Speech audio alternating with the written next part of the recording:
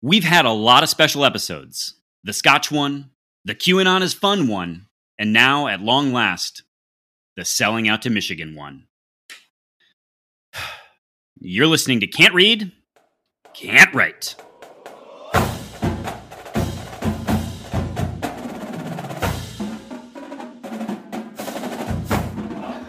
Welcome back, everyone, to another episode of Can't Read, Can't Write, the podcast that proves Spartans can talk.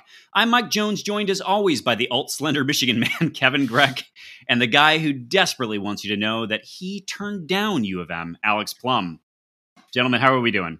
Plum, bachelor party. Bachelor party this weekend, boy. Bachelor party Eve episode.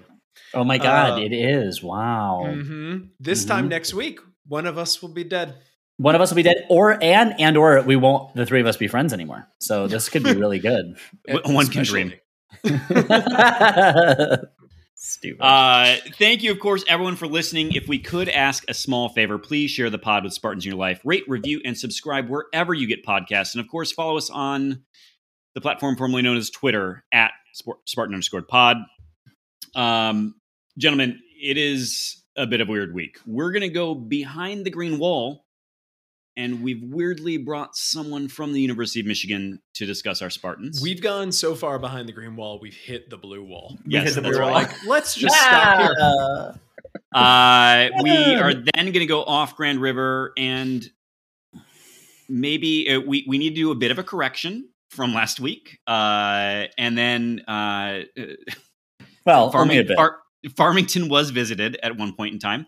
Then we're going to talk about the Pac-12, the ACC, and Gene Smith retiring before we take your Twitter questions.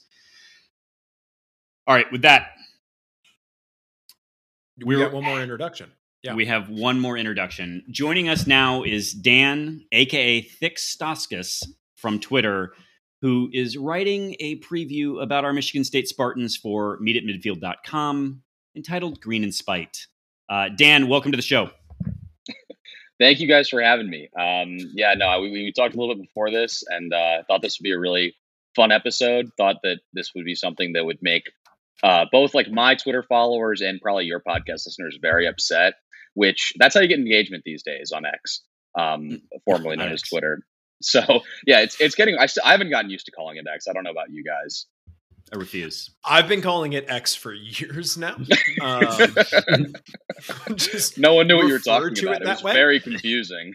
And I actually went to Elon with that, and he was like, brilliant idea. Let's go.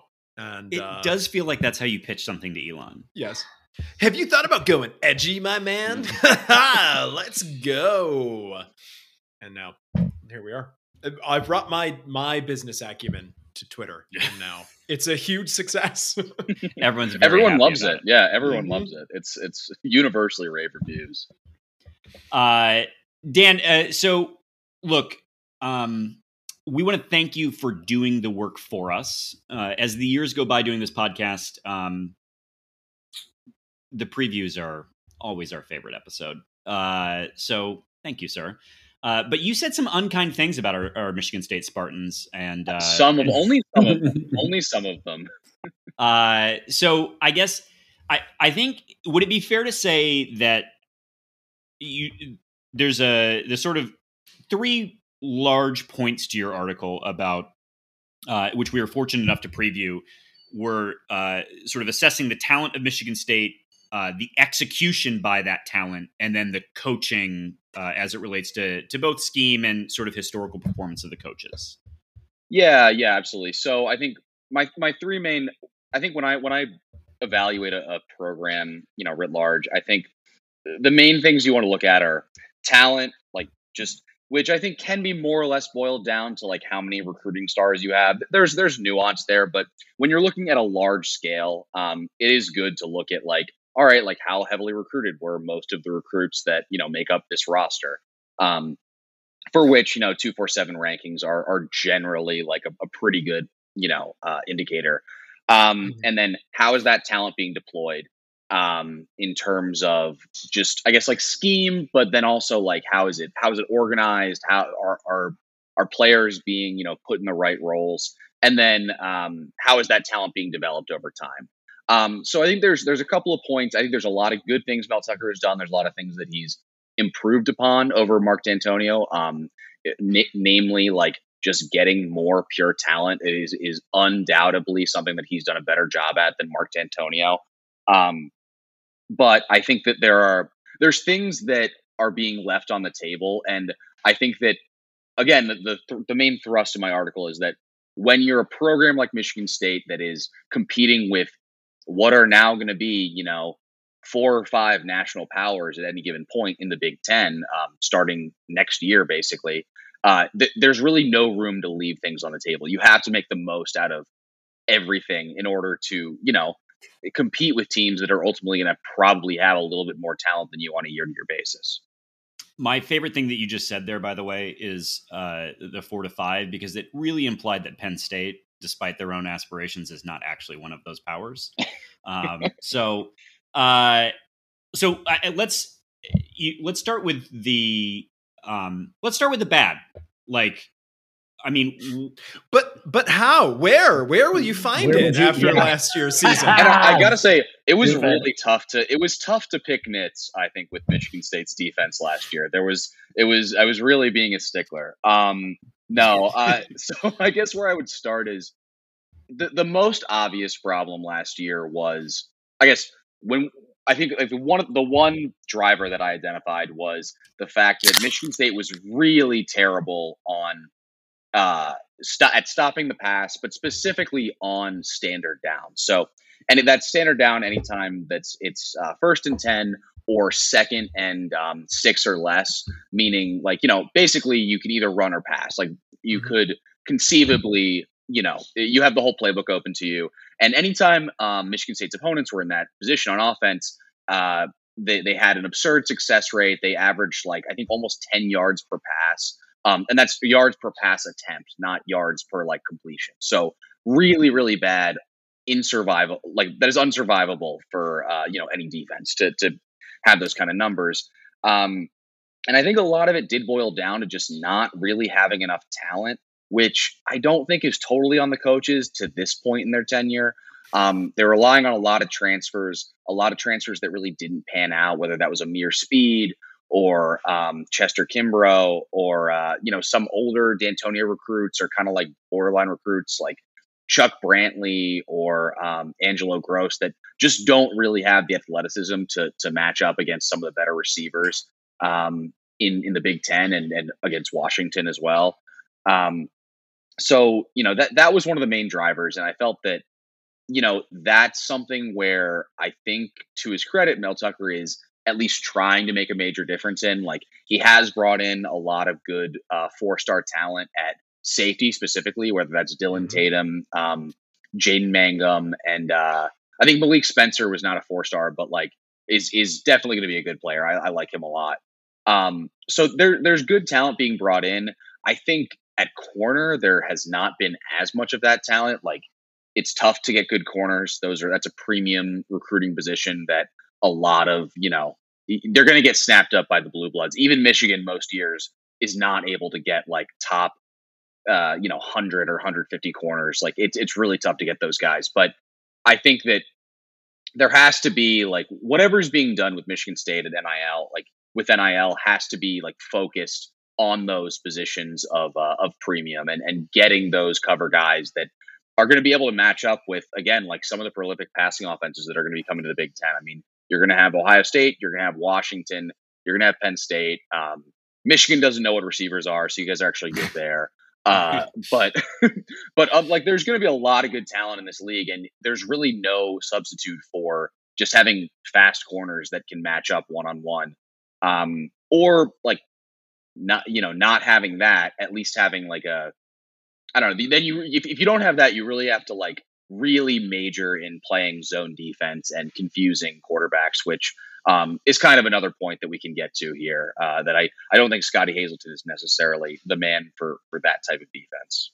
Yeah, before we get to that, and everyone on this podcast wants their chance to tee off on Scotty Hazelton or defend Michael. I know you're over there chomping at the bit to lick Scotty Hazelton's $1 million boots. you really give it to Mr. Angelo Gross in this piece. I don't know if his mom's paying, $13 a month to meet at midfield, but I think she might be canceling that subscription after she reads. I think this. Yeah. Go ahead. Yeah. I'm sorry. No, I felt bad about that, and I think I might edit that out of the final story. But I didn't mean that. Do not. No, I did not mean to be so harsh on him. I actually like Angelo Gross as a player. I do not like the positions that he was put in last year on this defense. He was asked to man up on slot receivers that were much, much faster than him way too often. And you just can't. I mean, I saw this with a lot of good Michigan safeties in the earlier Harbaugh years where, we'd put like Josh Metellus. I don't know if you remember that name at all, but like we'd always have him man up on slot receivers, and you'd see it pre-snap and just be like, that's not going to work, man. Like that, the guy lined up across from him is much faster than him. Like, why are we he was a good tackler. Like, just like I think Angelo Gross is a really good tackler, really good run support player, a guy that can come up and, fill holes from the secondary, which is a valuable piece to have. But he's being asked to go out there and cover like Jalen Polk from Washington, who's going to be a first-round receiver. Like, that's only going to go one way. And you can't expect him to do that. Like, you need to know and that's kind of another point that I get to later in the article, that I think Scotty Hazelton needs to be aware of his personnel shortcomings a lot more than he currently is. Go ahead, finish your question. Yeah. Well, so if Dan, if you're a Michigan State fan, would you be concerned then that Dylan Tatum is playing corner? I mean, Tatum said himself that his ticket to the league is not at corner. And him being out there probably is a testament to a lack of depth, despite the number of dudes in the room, but that he's winning that job. So to answer your question, and I want to, again, preface this by, I don't want to come across as like being just overly harsh. But I want to I like Tatum, and I wanted Tatum to go to Michigan. Quite frankly, I was bummed that we didn't get him, and that was a really great head-to-head recruiting win for Mel Tucker and staff. Would I be worried? I would not want him to be playing true corner on my defense. That is a safety. He almost looks like a running back a lot of the time out there, like maybe even a linebacker. Like, he's a big dude. If he's I would be that is a little bit of a red flag to me, that if they feel like he's their best option. But then again, maybe it's to just try to get all, your best four on the field, and maybe that includes Dylan Tatum. I wouldn't be, I don't know. It's not like a catastrophic thing. We don't know enough about him to know if he's like a terrible corner yet. Would I be a little bit worried? Yeah, I would be a little bit worried. Yeah. Plum? No, not at all. I was going to say, I wanted to, in fairness to you, I mean, I think the phrasing that you had for Angelo Gross, which I thought was great, was he is not a playable Big Ten starter. He hits hard and tackles well in space, but in coverage, he's a traffic cone. And I think to that, which not only is quality writing, but is, to your point, it is the issue with the coaching staff this year.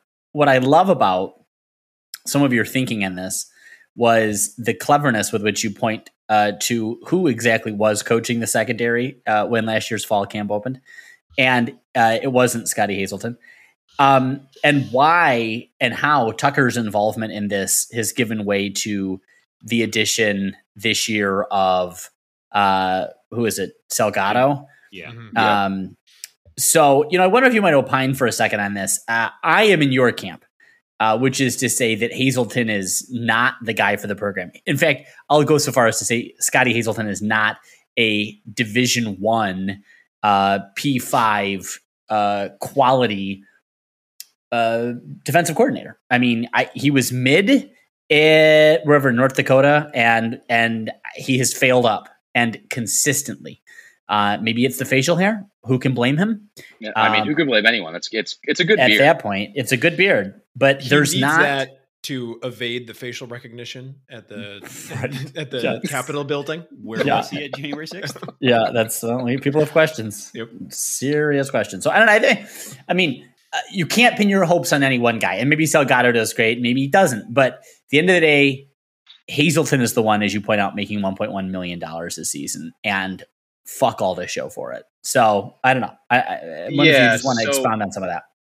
Yeah, so I mean, here's my thing, right? I'm very sympathetic to the fact that Mark D'Antonio really left the cupboard bare here. I think if you, and I think it's always possible that someone just is all of a sudden a lot better as a coordinator from year to year, and just things work out and get better. That is always on the table. I mean, I famously was ready to kick Harv out of the curb before the 2021 season. I was so sure that everything was going to go so poorly and it was going to be a disaster, and I wanted him gone. And it turned out I was the most wrong I've ever been, and pretty okay with it generally. But for Hazelton, I think like if you look at his history as a coordinator, you've got he was a defensive coordinator at North Dakota State, where he did pretty well. North Dakota State's a powerhouse. That's like being defensive coordinator at Georgia, right? Like I don't, not to minimize it, but I'm sorry, like that just doesn't move the needle for me.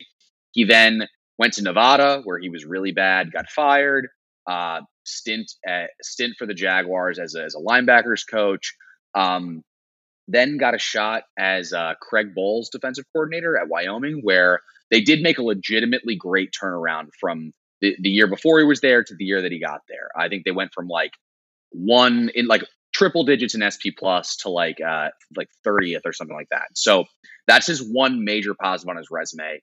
And just real quick, Dan, for listeners who may not know, SP plus is sort of like the Ken Palm of football. Right. Yeah. Sorry. No, it's all right. We just we're trying to get ourselves back into football form. Yeah. And yeah, so basically he had a really good turnaround in Wyoming, and then he went to Kansas State, where he had like, it was just basically, I don't know, they went up like 10 spots in SP plus. It was a fine year. It was nothing really to write home about, in my opinion. And then since he's been at Michigan State, it's been, they look, say what you want about Mark D'Antonio, but this was a perennial top 15 defense under D'Antonio and Narduzzi, and then I guess Tressel. And his first year, 2020, they were actually still really good per all the advanced metrics, which noticeably was the year that he did not have time probably to put his entire scheme in. And then they fell off a cliff from 20 to 21. They went from like 12th to 40th. And then they fell even further off that cliff from 21 to 22, all the way down to 80th. And look, I know there's not a lot of talent here, I'm not going to say not a lot of talent, because there is a lot of talent, and it's selling Michigan State short to pretend that there's not a lot of talent on the roster. I know that there's less talent that there should be, but I'm sorry, 80th, and for just how bad specifically the pass defense has been 2 years running here with basically no signs of improvement. And honestly, I think it might be another rough year this year. I don't want to get too ahead of myself. Like there's coordinators out there, like look at Illinois, right? Like they don't have 4 stars and 5 stars coming out their ass, but like they put together a really good defense last year. And they're probably gonna have another pretty good one this year.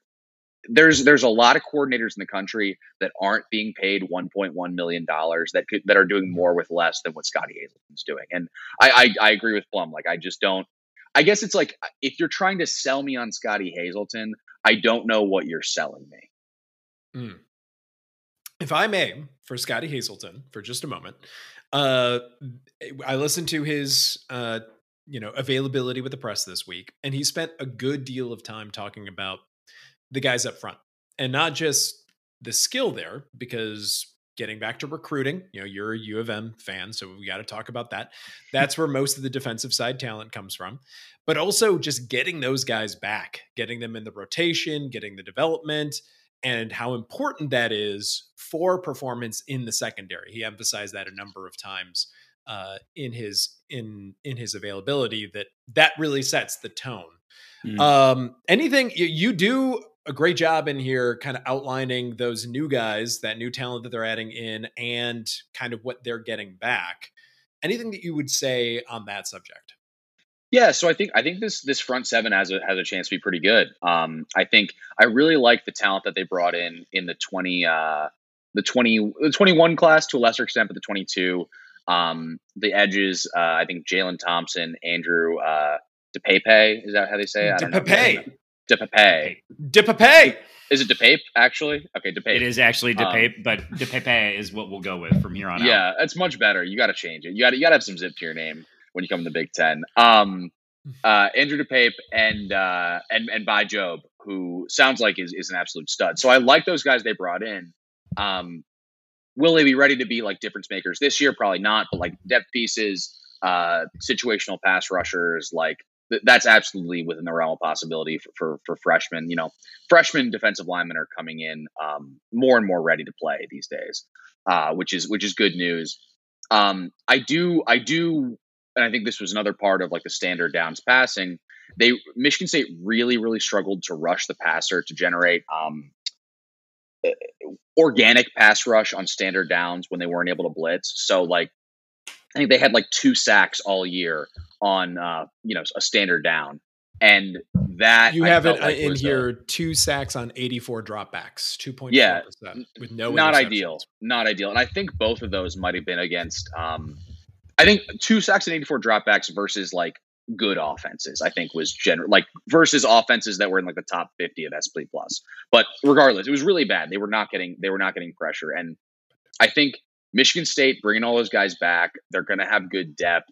I'm not sure how many of those guys are like surefire NFL players, but I think there's a lot of good Big Ten players, like, all Big Ten level players that are definitely going to be good run stoppers. And I can see Michigan State being really stout against the run this year, which would be an awesome start to get back to where they've been historically. I do still worry about the pass rush, and I do still worry about the secondary, honestly. Like they had a good pass rush in 2021, and it didn't matter much because they just could not stay attached to anyone in coverage. So again, I think there's certainly room to go up. There's 100% room to go up. And I'm not saying like it's just doom and gloom 100%. I think there are just still a lot of question marks. I think even if a lot of those question marks get answered with good players, young, promising players, I think there is a huge question mark at defensive coordinator, which is going to matter, like it's even if everything else hits. I'm curious though, a lot of the fan base for us, and this is just a bit of a personal pet peeve, complains about the 4-2-5 alignment. Oh yeah, that's stupid. Thank you. All right, that's all I needed to hear. It's how it's deployed that's problematic. It's not the alignment. Yes, every you talk about running a base. You can literally say like, here, if you're a Michigan State fan that's worried about the fact that like you run a 4-2-5 versus a 4-3. Let me just end there right now. Michigan State runs a 4-3. You can just pretend they run a 4-3 in your mind. It's the exact same thing. Michigan runs a quote unquote 3-4. They are never in an actual 3-4. They are always in a 4-2-5 because you play defense out of the nickel in today's college football, right? Like you always have 5 defensive backs on the field because the offense always has 3 wide receivers on the field. The only time you're ever in a like 4-3 or 3-4 quote unquote would be if you're playing Michigan. If you're playing Michigan, who famously does not know what wide receivers are, so that's not really the problem. It's every defensive coordinator in the country runs a base 4-2-5 more or less. It's the problem is again like the deployment of players, the talent, and I think just the general coordination. Like I saw a lot of like breakdowns in coverage last year that just felt like things that shouldn't be happening to like, 3rd and 4th year players. And again, I think that does go back to the coaches. Yeah, at some point, I mean, as much as I'm willing to indulge the notion that Scotty Hazelton could turn things around, like the number of blown assignments, dude's just running in the wrong direction is startling. And that's teaching. Yeah. And I think that really came to, when we're talking about standard downs passing, a lot of this was against play action, and you would just see like linebackers totally buying, play fakes that weren't, I don't know. It's just, you'd see safeties that were biting on things they had no business biting on. I think the play that I highlighted in the article was against Washington. It was that log 65-yard touchdown where Jalen Polk, burned Angelo Gross. And again, not to pick on Angelo Gross, like it's unfair for him to be put in that situation. But you basically saw like they were in like a heavy run formation and ran play action out of it. And the deep like free safety, I think it was Kendall Brooks, just steps up into the run for no reason. Like he has no run responsibility on that play. You're the deep safety. You're basically, you're there to tackle as the last line of defense. There's no reason for you to be taking a step forward at the snap. And that's just something where it's like, man, that guy's been in the program for like 2 years now. Why is he doing that? Why does he not know what his responsibility is on cover 1 or cover 3? So it's stuff like that where when I see things like that, and you can say like, oh, well, that's a mental breakdown. It's like, okay, well, it's your job as a defensive coordinator to drill your players to not have those mental breakdowns. Like that's on you. And if they are having those mental breakdowns, why are they on the field? And that's where you can get back to like, okay, maybe it's depth, maybe it's injuries, whatever. It's a little bit of both. There's some things that are outside of Scotty's control and some things that aren't. But I think there's a preponderance of evidence, I would say, that suggests that he's not quite up to the job. Before we chat about offense for a minute, I'm super curious if you're a Michigan State fan, like, what are you looking for? What should you expect to be good? And then what are you looking for to say, okay, things are trending the right way? Like, maybe it's not good, but it's moving. Yeah, I would say like I would want to see a pulse against the pass, right? Like that just means like being in contact with receivers, like no more. I think that a lot of time I would look to like what Michigan's done against Ohio State the last couple of years, where Ohio State has passed the ball a lot and like had a lot of success and like put up a lot of good numbers, but Michigan will tackle after a first down. And it's like, okay, cool, 1st and 10, but like, we're going to make you drive the field. We're not going to give up the 60-yard play. We're not going to turn this 10-yard gain into like a 25-yard gain. We're not by just missing a tackle on an explosive playmaker.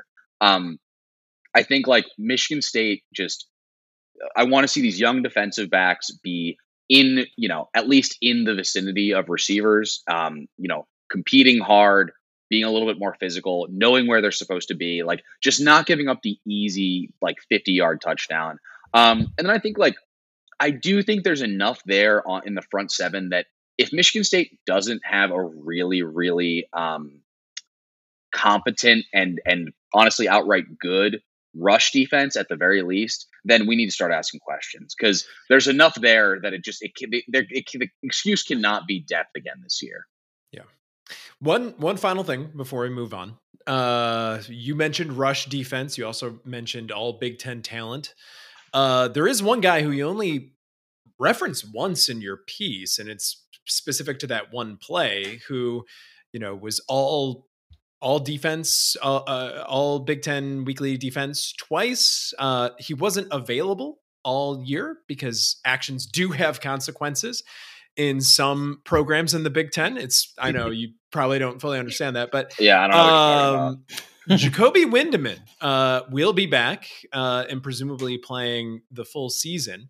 What can we expect from him?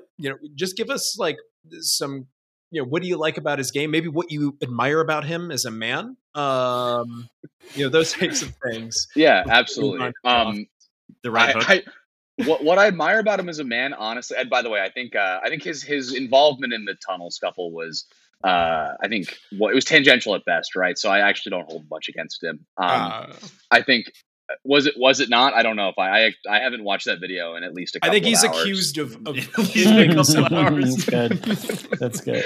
Okay. No. I think I like his versatility. I think he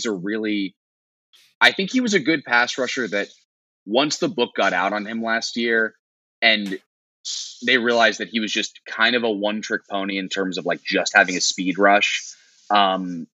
Big Ten tackles really kind of put him away. And then like the depth got so bad that he had to be moved to linebacker. And when you're making a mid-season switch from defensive line to linebacker, that's just a really tough thing for anybody to do. It was actually the other way around. Opposite. Depth was so bad that he had to be defensive end to start the season. But then he moved back, right? Yeah. Well, they got some guys back. But yes, it was not ideal for our guy Jacoby. Yeah. So I think he's I think that he should be with an offseason of fully dedicated to being a linebacker, which I think is what they're trying to do, right? I don't think they're trying to move him back to edge. Hopefully he loses a couple pounds and is able to be more agile in coverage. And then can be brought in as a like situational pass rusher on those 3rd and long situations where he can be lethal. I think when he was asked to be a standard down defensive end last year, he would just like teams would just run at him and he would get bodied because he just wasn't big enough to be a defensive end. So if he can really be used as like just a playmaker at the second level and a passing down pass rusher, he can be really good. So that is probably someone I overlooked in my writing. And I think that because he didn't have a ton of sack, I don't think he had a sack in Big Ten play last year. So I think he's being written off a little bit, but the ability is there. I think for him to be like a really disruptive player, I think it's just a matter of like them having the depth to be able to play him where he really belongs, you know? I think and hopefully too, I mean, guys like Simeon Barrow, who I think everyone suspects is going to get drafted. I know like Nick Baumgartner's really high on him. The staff seems super high on him, but the ability to like take a play off every now and again would be nice for dudes on the line this year. Yeah, it's critical. You need your third and fourth defensive tackles are just as important as your first and second, because those guys are, they're 300-pound dudes that are taking double teams every play. Like they can't play all game. I couldn't play all game at 200 pounds. Like it's really, really hard. I'm optimistic that at least we'll be a little bit better at the run this year. Let's switch sides of the ball and just can you give folks, because it really I don't want to promote Dan too much, but he put a lot of good words into reviewing Michigan State, and there are only a few smug passive aggressive jabs.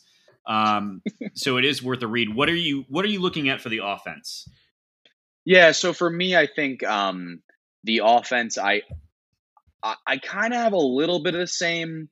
I understand you guys are pretty harsh critics of Jay Johnson, right? Like you guys are not huge Johnson fans.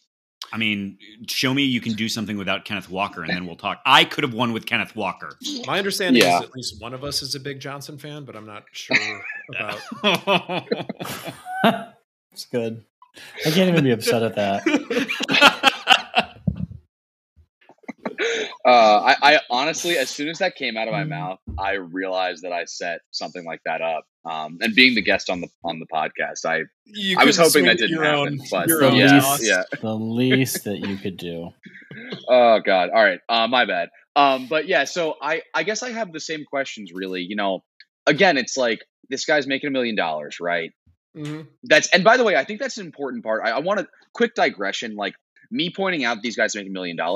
I don't give a fuck, and Michigan State fans shouldn't give a fuck. Right? Can you guys curse? I'm sorry if you have to beat that out or something. Oh yeah, no. Okay, good. We thought you listened. Yeah, let him rip.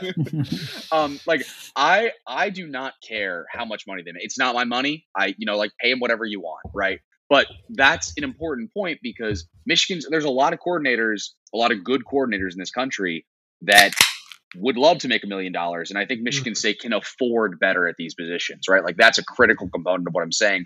Michigan State has shown the propensity to like spend money on football, which is huge. Like that's something that honestly, I wish Michigan would show more of sometimes. Like we tend to cheap out on a lot of coaches. And I'm not so much now that but it took like 2 Big Ten titles in a row for them to start paying coordinators what they were worth, but that's a whole other thing.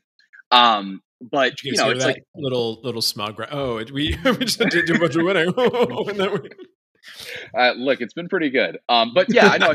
So back to Jay Johnson. I'm glad we've experienced it on this side. We're just glad that we're happy you can join the club. Long last, absolutely. It's nice. They finally let me into Indianapolis. It was a long time coming. Listen, the third trip to the Big Ten championship is truly the best one, and we can't wait until you. I'll let you guys know how it goes. Okay. But yeah, no. So as far as Jay Johnson goes, though, like.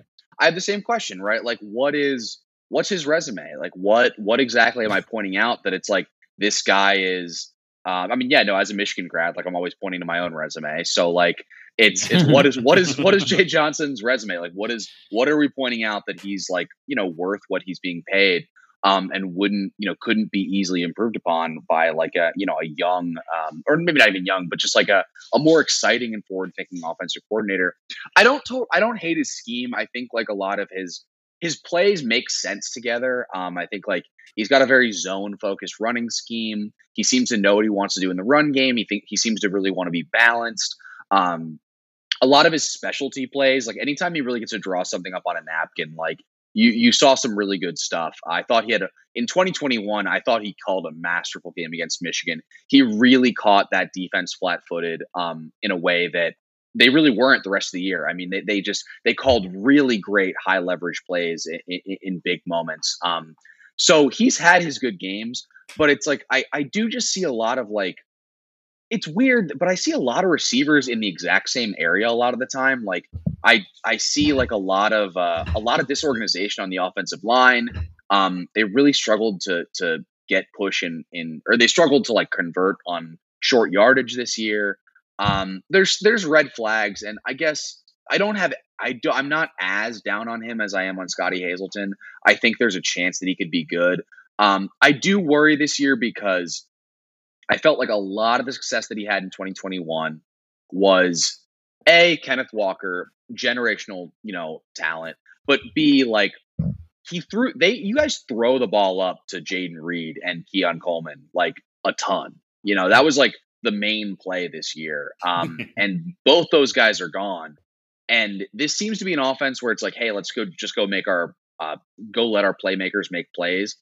And I don't know like who the playmakers are on this offense. I like Trey Mosley. I think he's a good player. I think Malik Carr is interesting. He doesn't want to block, so like I don't know if he can really be called like a matchup problem yet. They're saying that's improved for whatever it's worth. Like, yeah, right. I mean, they didn't say that last year about him. It would have to. I have to say, like, I guess I get like mad as a football guy when I see a tight end that won't block. And he was really bad last year, so that was something that made me viscerally mad just as a fan. But yeah, if that's better, like that's good. He's definitely like a freak athlete. And then it's like, all right, I think Nate Carter was a good pickup in the transfer portal. I think Jalen Berger's like pretty good. I don't know. He's kind of just a guy. And then there's a lot of question marks. Like is quarterback play going to be improved? Like this offense is just full. This offense in the upcoming year is just full of a lot of question marks, and a lot of the more talented recruits that they brought in are gone now. Like I think, Jeremy Bernard ended up going back to Washington. I don't know. I think there's a little bit of a dearth of playmakers right now in an offense that really has relied on playmakers the last 2 years. It seems can't believe you're saying all that about Montori Foster and Jaron Glover and Sebastian Brown. I mean, come on. I think Where's some of those guys Sebastian could be good, Brown but preview? you gotta. Yeah, no. I think that you're right. I think that some of those guys. I like some of the prospects that have been brought in, but it's a lot of unknown right now. I mean, it's a lot of unknown. It is. It feels like maybe it's fair to say that in some ways you should see that both coordinators prove their worth this year, because Jay Johnson also should be able to demonstrate, even if it's not winning, that his scheme can adapt to the personnel that he has. And that maybe Michigan State fans, I think this is where we are looking less at wins and losses and more quality of competition. I think Michigan State could have a very successful 6-6. I think genuinely would be. I hate to be like, this sounds like I'm being a dick, but I think 6-6 would be a really good season, right? Like this is an incredibly hard schedule. Which I don't know why you guys do that to yourself. Like, you can just schedule easy opponents. It's really, it's not hard. You don't even have to leave the state. Yeah, no. Why would you foolishly do something like that? Nobody can make you. They're not going to come to your house with a gun and make you schedule a top 10 non-conference opponent. Can you really imagine not do it? The NCAA saying you need to sit out those 4 games and you being too much of a dick to just say okay? I don't know what I do want to talk about that a little bit. Maybe we can at the end, but it's a whole thing very, very bizarre. I don't know. We'll see. I'm of the general opinion that this will be Jim Harbaugh's last year in Ann Arbor. But really, I am. Expound upon that, please. Well, again, this might be getting off topic. I just don't see. I think he very clearly wants to be in the NFL. Like he's wanted to interview the last couple of years. I have just because he went to Minnesota with a U-Haul truck and all of his stuff and took his favorite kids with him and left the rest of them at home. What makes you say that? Yeah, I mean, my girlfriend's just on a 2-month Hawaii vacation with her yoga instructor. I don't know what's so weird about that. She's not cheating on me. Hopefully not in Maui. Oh, sad on sad. Wow. Why? Double whammy. That was unnecessary. Sorry. Oh man, that's tough. But yeah, no.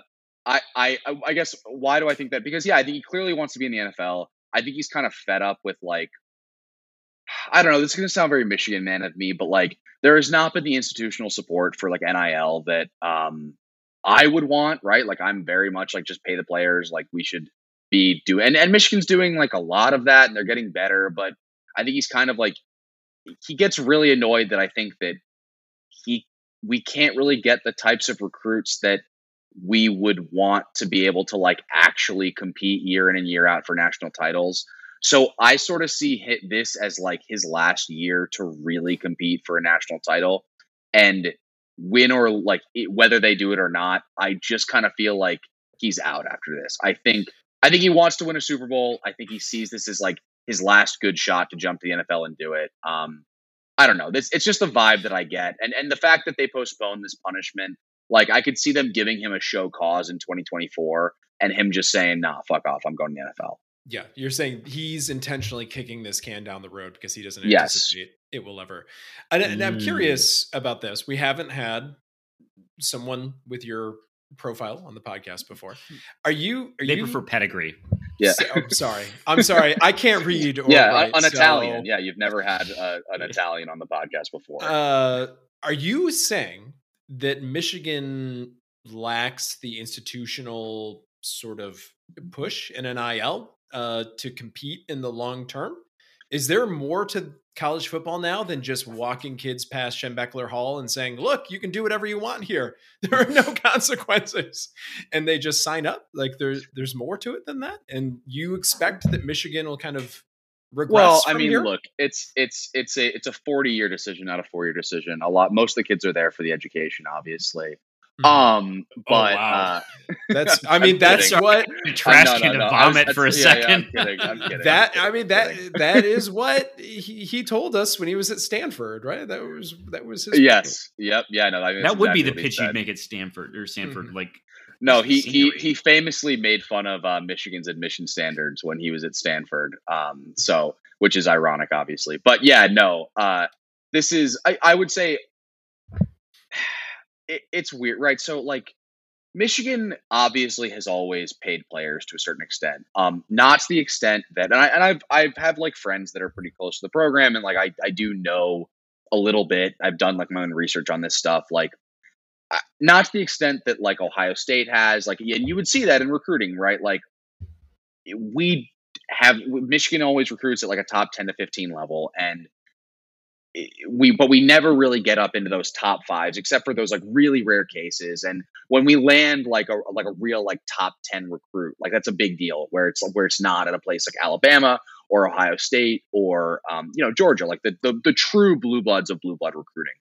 And I think Michigan can continue to recruit at that like very good top 10 to 15 level pretty much indefinitely.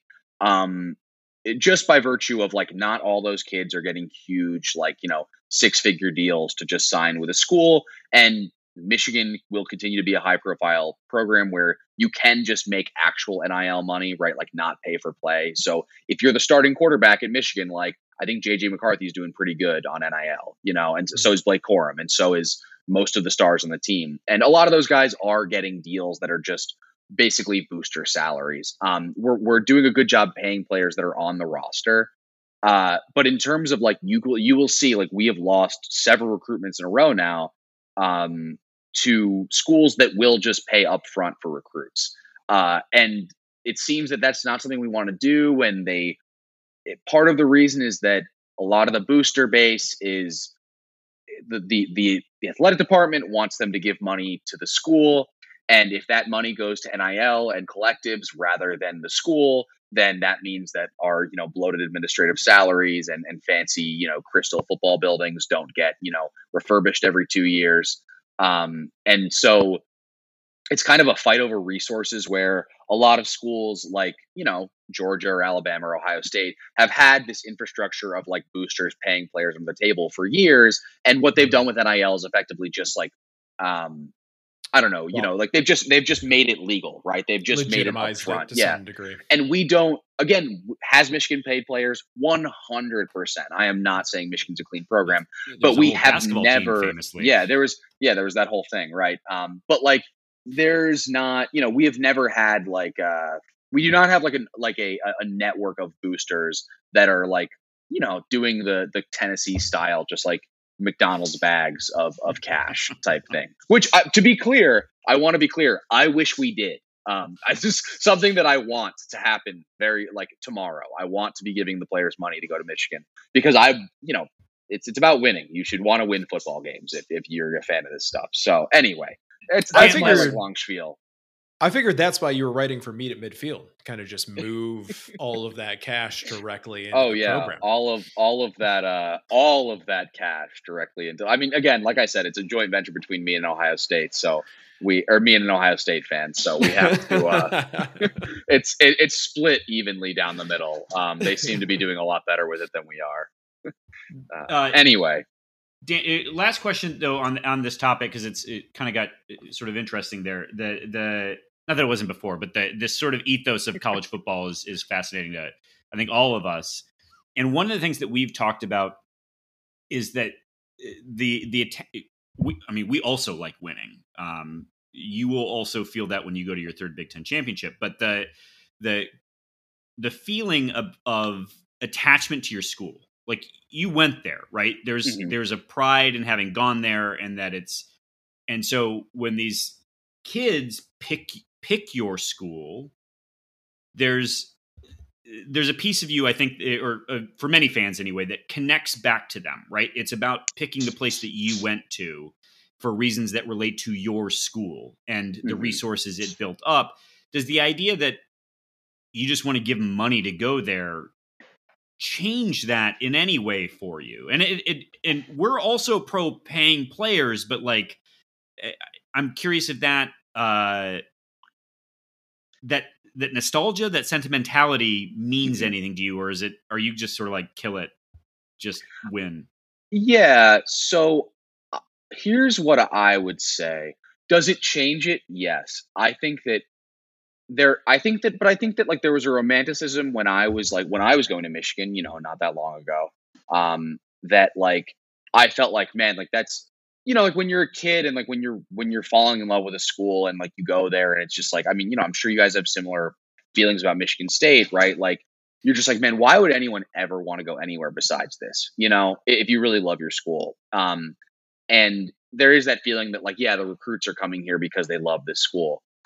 And then, like you do just like you become more jaded as you get older and like, why decisions are being made. And I think also like you open your eyes to the fact that a lot of these kids are coming from very different backgrounds than I am, that like, I have never been the type of person that when we lose a recruit to Miami and the reported reason is like that they're getting a huge bag, even before NIL, right? Like that would happen. You would lose a kid that you led for a long time because it's like, oh wow, all of a sudden they're going to Alabama. That's crazy. Like he just posted all these pictures on his Instagram of him with a big fancy car. Like I wonder how that happened. And it's like I very easily can understand. Like, all right, well this kid probably comes from a very different background, and if Michigan's not offering him money up front, like there's no guarantee that we get this kid to the NFL and he gets paid. Like if this kid's worth six figures right now, he needs to get that six figures paid to him up front. There's no guarantee in football. You could destroy your leg tomorrow, like Darian. Is it Darian Snow? I'm sorry, I'm Darius Snow. Sorry, I feel bad because he did get injured. I didn't want to get his name wrong, but like you could destroy your leg tomorrow and like never play again. I don't know if he'll play again, but it seems like he's at least going to be hobbled for the rest of this year.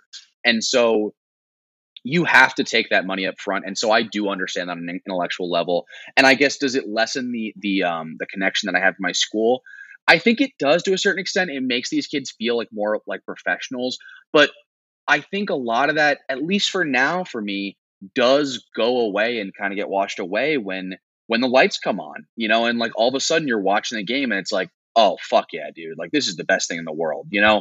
And then especially when like you watch like Michigan, when I watched Michigan beat Ohio State last year or this year, I'm like, it doesn't get better than this. Like this is the peak of being a sports fan. And I'm not really thinking in that moment,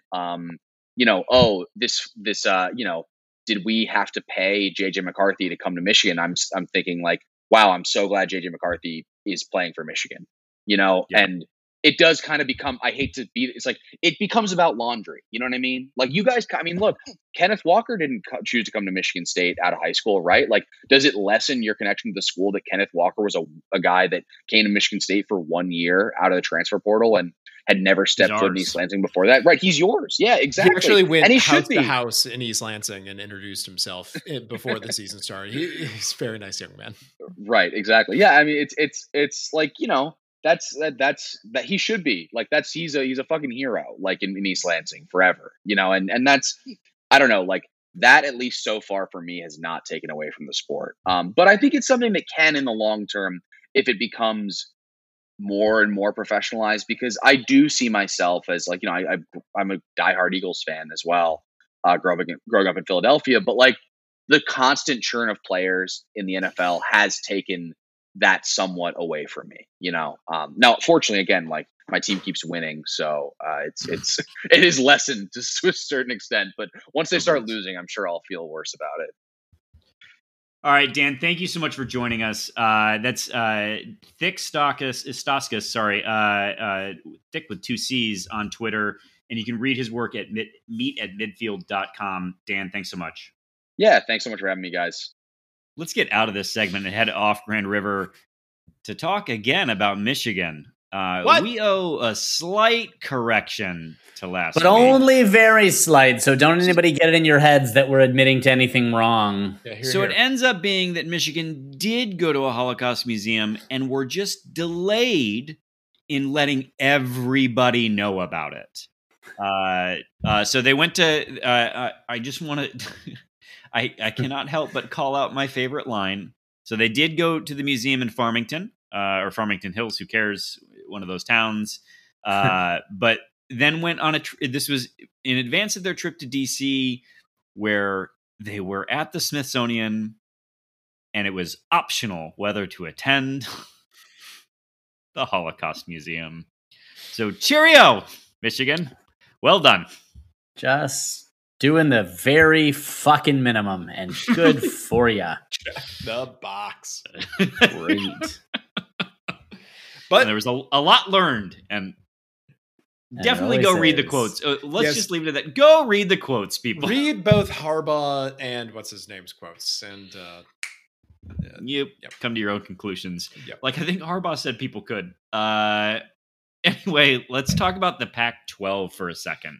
So, as the Pac-12 now 4 is imploding, it's worth mentioning that reporting has come out that they were offered $30 million per school Good God. as a TV deal, and they came back to ESPN and said, no, 50. And ESPN said, bye. All right, farewell. Here's I the mean, thing. not good. Not good. I try to always remind the podcast about this. Mm. Ultimately, it's as important as the commissioners are, they go and get these deals. Ultimately, the NCAA and the league commissioners are carrying the water for the presidents.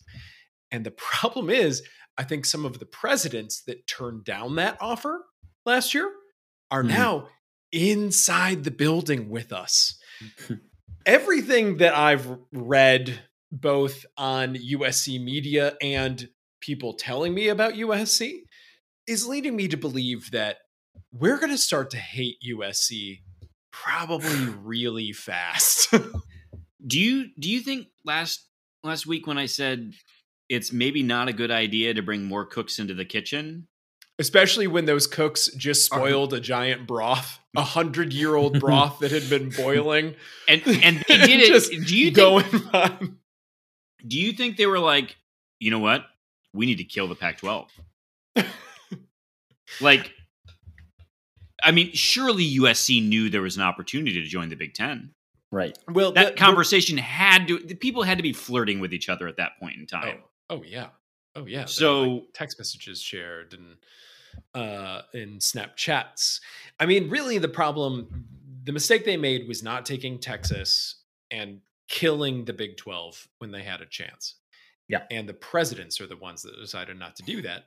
The same presidents that are now members of the Big 10 Conference of That's right. Champions. Yeah, but how much more money are they getting? This is my question. Like, put your tinfoil cap on for a second.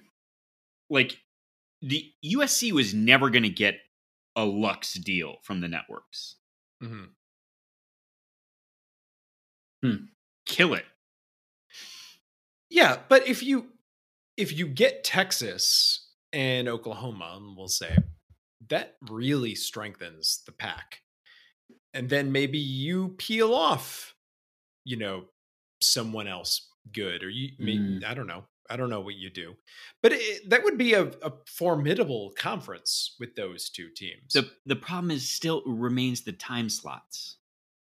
Sure. You can't solve for the time slots. That is true. Yeah, you can't just be like, hey, on the old San Diego fault line, we play football at 7 a.m. local time. So, I don't know.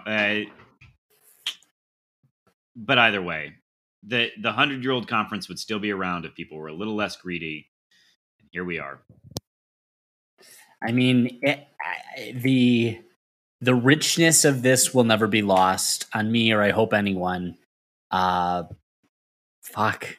Because I think last week last week I was bemoaning this, and I felt bad. I felt like, this is I did too. Fault. This is our fault. No, it was not. And now I don't know how to feel anymore, but I guess fuck it. Well, it's just greed still is the answer.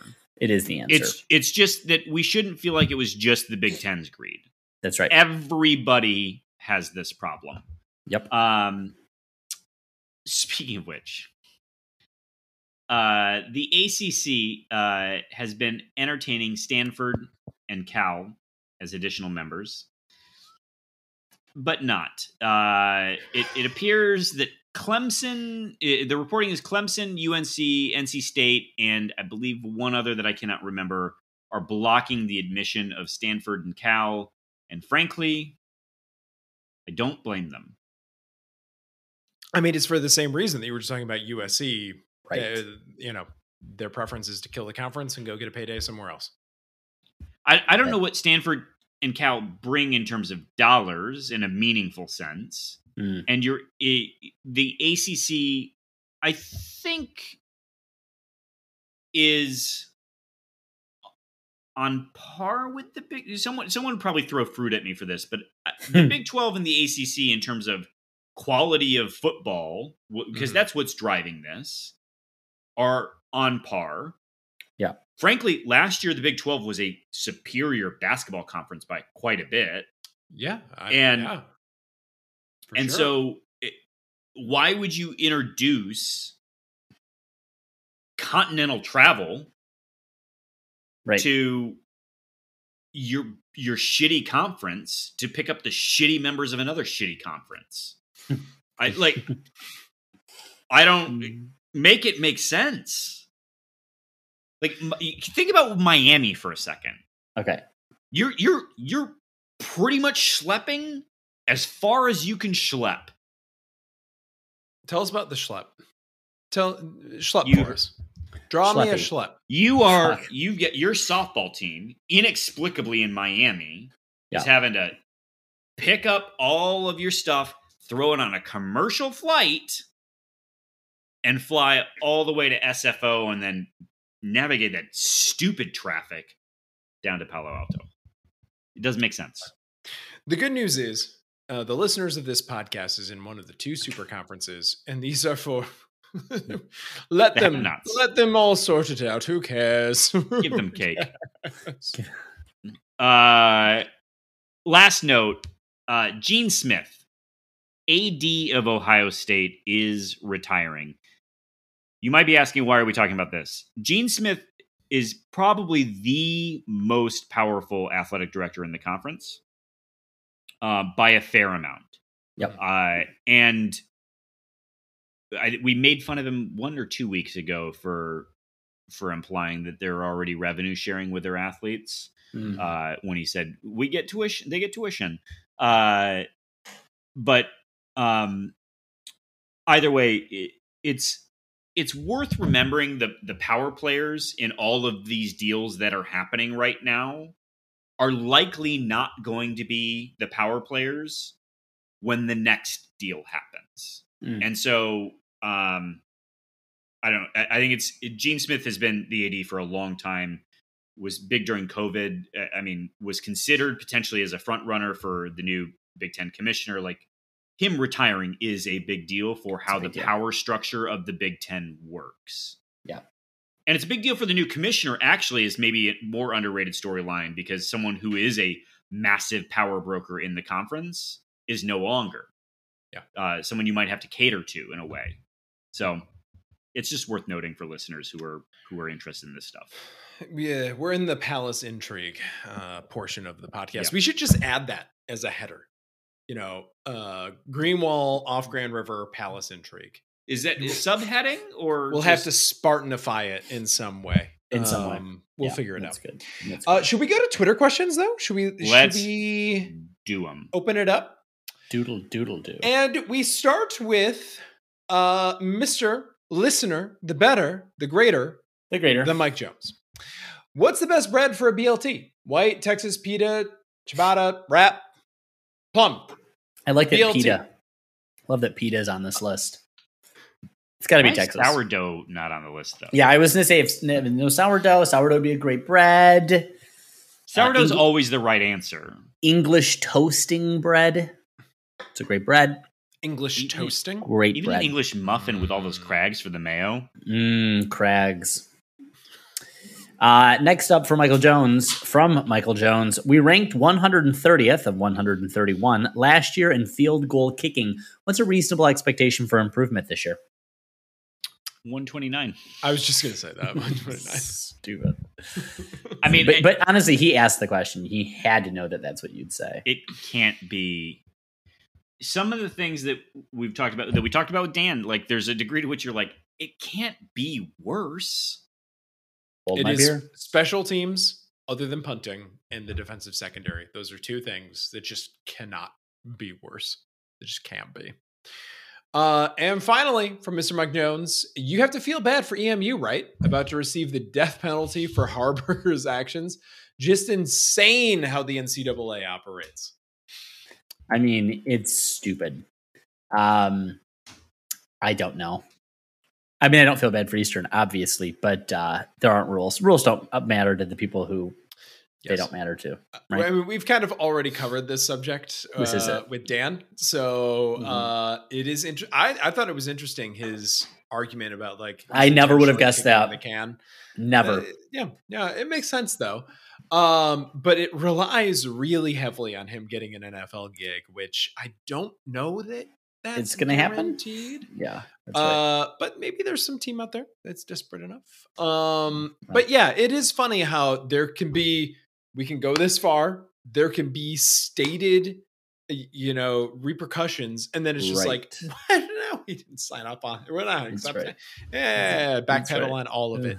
It is very whose line. It's all made up and the points don't matter. All right. Next up from Thomas Zambiasi. Which games on the schedule are you looking forward to and or dreading the most? I'm dreading the Richmond game because there is no winning that game. They're an FCS school, and my understanding is not a bad one. So that's a lose-lose. Yeah, I'm dreading going to Columbus because we've been given no indication of any kind in like half a decade that we should think that we're even going to make it out of the first quarter of that game. We should go to that game. It'd be fun. Yes, yeah, we can pay a huge premium to just get embarrassed. I'm also, I think, dreading something like the Minnesota game. If that doesn't go well, that one's going to really suck. And the Washington game, because that's something that when it showed up on the calendar seems like something that we should win, but now less a guarantee. Plum, are you dreading sitting next to me for the Nebraska game? ? If you would only tell me we're going, my friend. If only you would say yes. It makes me feel powerful to not say yes, to withhold from you. That's right. To know that you put yourself out there in that way, and now the I'm vulnerability. the one. Right. Wait, I just love to relish That's in right. it. That's why right. is Greg only being offered the Nebraska game? Why can't I be offered the Nebraska game? Well, it happens exactly 2 weeks after you will have been here for my wedding, in which I will have forced you to miss another unimportant game. But if you want to come back for the Nebraska game, you can stay here. Maybe not even on an air mattress. Who's to say? Maybe you get a full-fledged couch in the basement. Yeah. One of those. What week is that? Lucky guy. November the 4th. Yep. Is there a basketball game that weekend? Maybe. Oh. Look it up. Next up from Thomas Zambiasi, what will there be more of? Noon games or missed field goals? Jesus, God, that stings. Let's say noon games. Please, God, let there be. Update. Yes. There's a game on the 6th against James Madison. Against James Madison. That's like an intra-school scrimmage for you guys. Oh, you'd be so annoying about it. Just talking about James Madison the whole No, it literally is just the faculty of the James Madison College playing against the men's basketball program. Sorry, Thomas. I'm gonna go. I think actually the noon time slots are maybe diminishing in favor of the 3:30s. So I'm gonna go more missed field goals, but I don't like saying that. But both are going to be low numbers. And finally, from Thomas Zambiasi, does the first home game have the best game day vibes of the whole season? There's going to be a certain night game this year that I don't know how we define best, but I'm guessing more fiery vibe. More vomiting. Yeah. Will be had on campus. I'll be vomiting in Detroit at that time, but the rest of you have fun here. It is kind of nice, that Friday night game. It's like nowadays the tailgate lots open really early. Everybody's up. The weather's almost always spectacular. But I think the Big Ten home opener, there's like the earlier in the season Big Ten games tend to be better than the home opener in my experience. The Washington game will have great vibes too. Completely agree. Next up from Sports Ball Joey, say Nate is 2/3 as good as Ken. Say 3 TDs in the Michigan game instead of 5. Does that excite you? Of course, we're talking about Nate Carter and Ken Walker. Yes, that excites me. Yeah, if you guys could take that right now, would you take that? Yes. The answer is yes. Yeah, I think so. Absolutely. I think you have take to that right now. Yep. Also, I'm a little uncomfortable with the math on this one. Yeah. Say more. I'm not gonna say any more. Not a boy. Playing with rounding here. Yeah. Next up from Sports Ball Joey, does the limited tackling in practice worry you? We didn't cover this, but right. This was discussed at length in the press conferences. Honestly, probably worries me more than anything else about the team right now.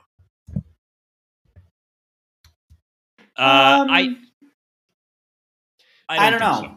Yeah, and I think we're both at the same place. I'd like to be in the position where this is the thing that worries you most about the team. And none of us are there. We're all showing up healthy. That excites me. Yeah, and the two are very clearly connected. So no, I think that's right. All right. Next up, Spartan 1877 null. Kevin Gregg, if MSU wins 9 to 10 games this season, does Mel win Big Ten Coach of the Year for the second time in 3 years? Great question. Great. This is a good one, Spartan 18770. I'm going to guess no. Because the Racism. Big Ten now, well, racism might be a little bit of it, but now the Big Ten has been like, oh, so you can do both of these. You can have a great season and you can just have a dog shit season. Dog shit season. Yeah, that's right. And I'm guessing that the next time that the media or the coaches want to give him such an award, And is there a coach's award for Big Ten Coach of the Year, or is it just media? Yeah, I think it's coach and media. Okay. Yeah. I think they're going to be like, this is your makeup for that, 2022 season. And now you can earn it again. The next time you have a great season, then you're going to get it. If Bert wins like 8 games, he's gonna. They also Bert just like Bert. They just love him. Bort, Such a Big Ten coach. Bort, guy. Borlamore.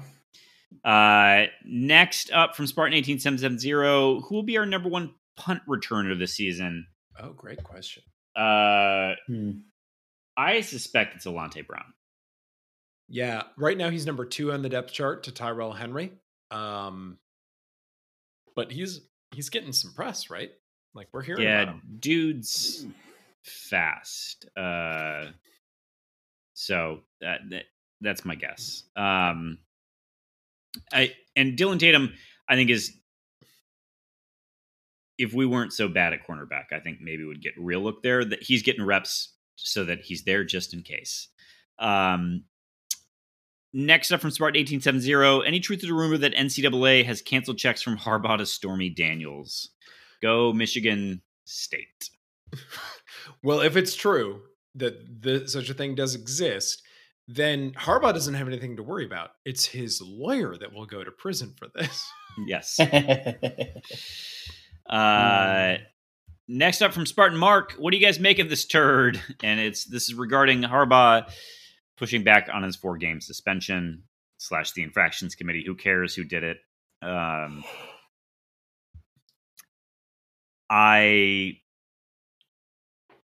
He sucks. I don't know what to say. I think Dan may well be right about this. It's an interesting take. But again, relies on the NFL to actually one of those teams to hire him for it to work out.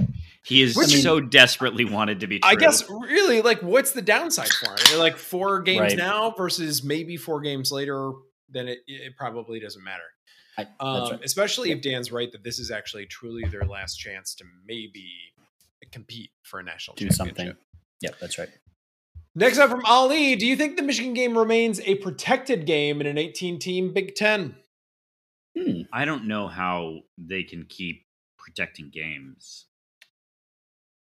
Because you'd want kids to... But they have to. Like, those types of games are the essence of college football. Because it drives ratings. That's the only thing they care about. It drives ratings. Michigan State drives ratings. Michigan, Ohio State. I don't think that's true. I think there are a bunch of games that they have to protect because inventory is king, and not all inventory is the exact same thing. Yep. Just in the same way that, Ohio State versus whoever is not the same as Northwestern versus whoever. There are games that they have to maintain an interest in, and it's not just collecting those viewers now. It's also a long-term investment in those games that they have to reap in the long term. I think that's right. That's the whole essence of the game. Do you think divisions are coming back? I don't know. The West is more interesting now than it ever has been. It is definitely true. Like the whole point of adding Washington and Oregon, other than them being pretty good brands, is like now you actually have a West Coast division. So I could see it. I could see it, but 4-team divisions don't work. Why don't we pick up Purdue in Illinois for the East? The West remains the same. Oh, no, we got to pick up... I guess you could do 6-team divisions, by the way. You got to pick up 2 more. So it'll be interesting. I kind of liked this whole like protected rivalry plus the pod situation. I thought that wasn't a terrible solution to the problem. But other than the fact that the old brass spittoon is not protected. It'll be...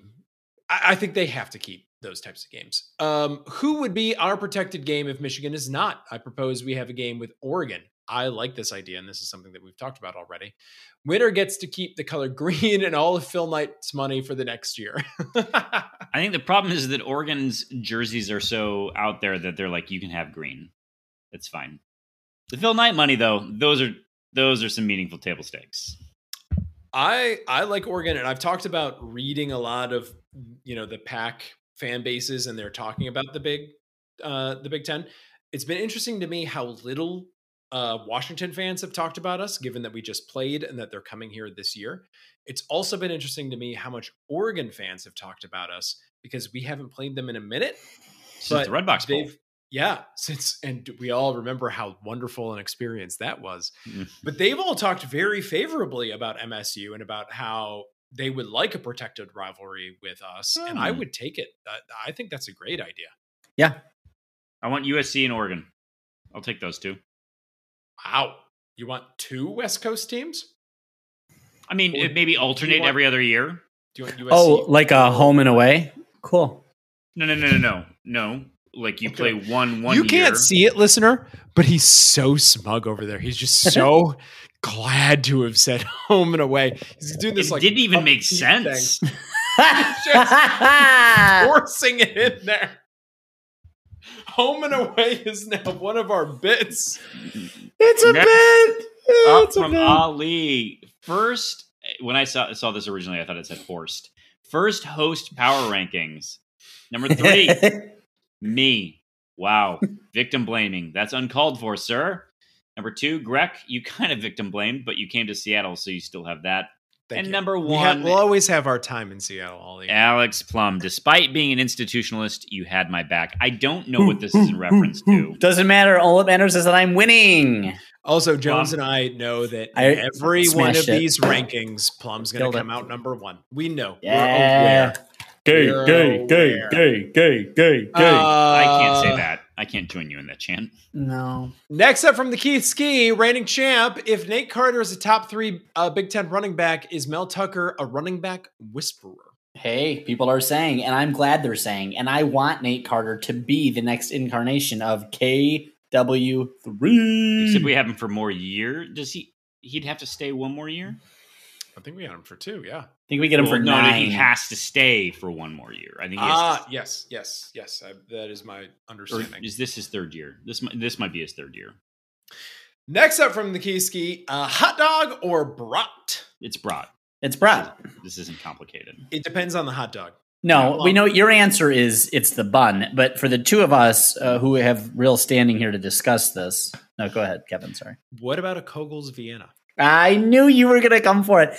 Personally, I'm a Frankfurter man, but I'll have a Vienna from Kogel's a time or 2. I will. But it's still brats. I thought I'd ingratiate myself to our Flint representation. Yes, here. and you have. I love a Kogel's Vienna. But even when The I snap? was at You my like the snap? cheapest, I would Yeah. reach Crackle. for the $1 each Kogel's Vienna. Yes. The one that they charge you based on weight. And I'd Yes. be like, step Do it. aside, bar 5.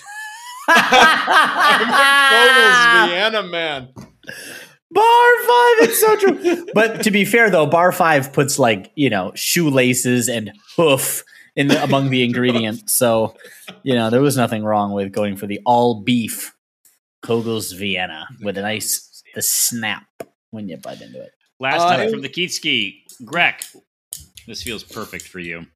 What is the oldest you can be at retirement and still say I retired early? I think 50. I think 49 is the oldest. Oh. 50 is when it crosses over. That retirement could be considered standard? Because that's what you're saying. Because to be clear, you're like over a decade away from Medicare. You've got to have enough money to pay for your own health insurance. Yeah. What is Social Security? 59 and a half? Sure, but you're not. Or is that early? The IRA retirement age is 59 and a half? Yeah, you got to have enough cash on hand. Oh yeah, at 62 you can begin to collect Social Security. Medicare's at 65. Social Security full retirement 66. So I think 49 is real young. I was going to say for the crossover. 55 is. I think 50 for me. I think if you retire at 55. You retired early. You retired early. Yeah, I think that's right. I guess I'm used to having a pensioner here in the house with me. I kind of think about it in those terms. I guess you guys are subject to the free market out there. So Oh, Maybe that's what, let's what talk this is your 401k strategy. I don't think we have to talk anything about about the what's up 401k with your strategy. bathroom? How long did you have a malfunctioning toilet so you could pinch a few pennies for your 401k? How So long did I that just happen? Continue to backdoor Roth.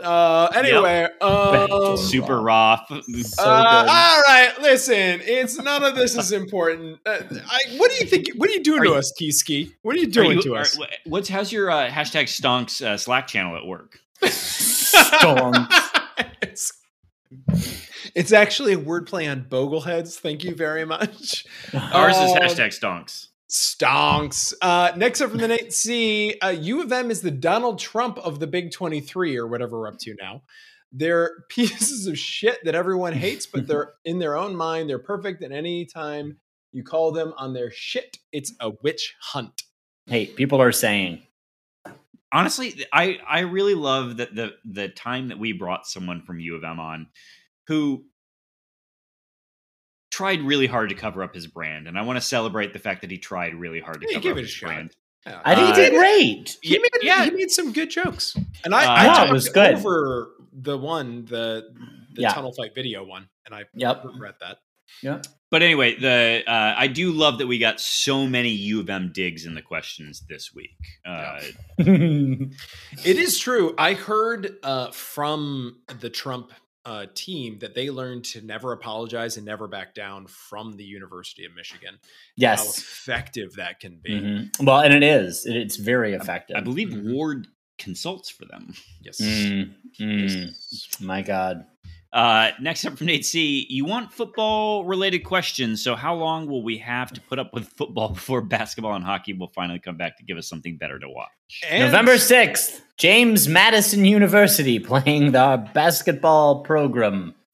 That is when. This is the most excited I've maintained my excitement about basketball. I am eager for it to come back. All right. Come through. Yeah. All right. Last up, Nate C. Are in-conference bowl games any less dumb than regular non-playoff bowl games? Did you pronounce the B hard? I did. Hard B on dumb? I did, but only because I didn't know what. I think the question is wrong. I don't know what it means. Graham Couch said they're worse, but I don't really see non-playoff games getting any more pointless. So the question here is, Greg, in-conference bowl games. I get it now. Hyphen missing. If you played the team, I can't imagine something lamer than playing a team you've already played that season. Right. Correct. I mean, no bowl committee would take that. Correct. Stay on a bowl committee stay in a cush job like a bowl committee. You've got to give the bowl, the advertiser, the namesake something. And a rematch, ugh. But can you imagine a year where we don't play USC and they're like, all right, Michigan State, USC, y'all. I don't think that's the end of the world. Yeah, but you can admit that it's kind of lame. Like if it's a team that you play regularly enough. For right now, to me, it sounds interesting because. But check in 3 years. Correct. That's the real thing. Yeah. Yeah. Oh, that's fair. Although I like that idea better than playing some SEC team in Florida where it's like, oh, enjoy your advantage. You're basically the home team. I mean, it would be nice though if through all of this the bowls got back to a bit more of a real conference alignment. I mean, in the same way that we have the Gavitt games. With the playoff expanding, the bowls are just going to get less relevant. Sure. I mean, yeah, but I think that's why the conference tie-in makes it a little bit interesting. That you're getting someone from the ACC, or I mean, is the Mountain West a good conference now? I don't know. Will they be a good conference? Unclear. Nate C, great question. Apparently, I was surprised by how much we talked about this one. Joe Ashworth, if you were the CEO of a multi-million-dollar organization and every resource imaginable to help keep you and your staff within the bounds set by a governing body, how convenient is it to also have a faulty memory? I mean, he is getting older. Oh, God. It just feels like you watched a lot of high school boys work out on their OnlyFans or wherever it is that you watched them. There it is. It wasn't going to take very long, was it? It didn't take him very long. You know what I mean? Well. Next up from Joe Ashworth, do you habitually carry a little bit of cash or do you solely rely on cards? Perhaps something more exotic like phone, Apple Watch, etc. I promise I'm not going to mug anyone. So I've thought about this. I worry about doing the Apple Pay. Like what if my phone dies or just You're saying whatever. Relying on the Apple Pay? Yeah, it feels like you would have to carry cash in the event that you're somewhere that like a reader doesn't take. I think in my pre-pandemic times, there would be times where I would just walk around with a wallet empty of cash for like months, honestly. Yeah. And now post-pandemic, I use it so infrequently that I stash a little bit of cash in there and it just sits for who knows how long. I found a 20 in my wallet the other day and I was like, oh, I forgot you existed. Sometimes I get actual cash and I'm like, this isn't even real money. How do I spend this? What do I do with this? Dumb. But would you walk around with just your phone? I think is the question. No, I would not walk around with just my phone. I have to be phone and credit card. Yeah, that's right. Yep. Next up from Joe Ashworth, I don't want to put down my hopium. Hopium, sorry. And just beers this on the is mind. an internet term, Michael. Be more online. Yeah, get there. And see us at 5-1 or 6-0. Going into the Michigan game, why shouldn't I buy into the intangibles and good vibes with this year's team? Buy in. I don't hate this take. I think there's way too much hating going on Michigan State right now. I mean, you have to go to Iowa. So you have to go to Rutgers, as we have lived, Jonesy. That place will punish you with its sound system. So the we team should go has back. Plum, do you want to come? Yes. It's just saying whatever he has to say to get out of this episode at this point. And we've got to host Washington. I mean, those are three. Well, hopefully Rutgers is not a tough game, but those are two tough games. Yeah, it's not. I mean, my God, 5-1's possible. 6-0 is possible. I'm willing to indulge. If we see we can't get a push against Richmond, though, we'll have a conversation at that point in time.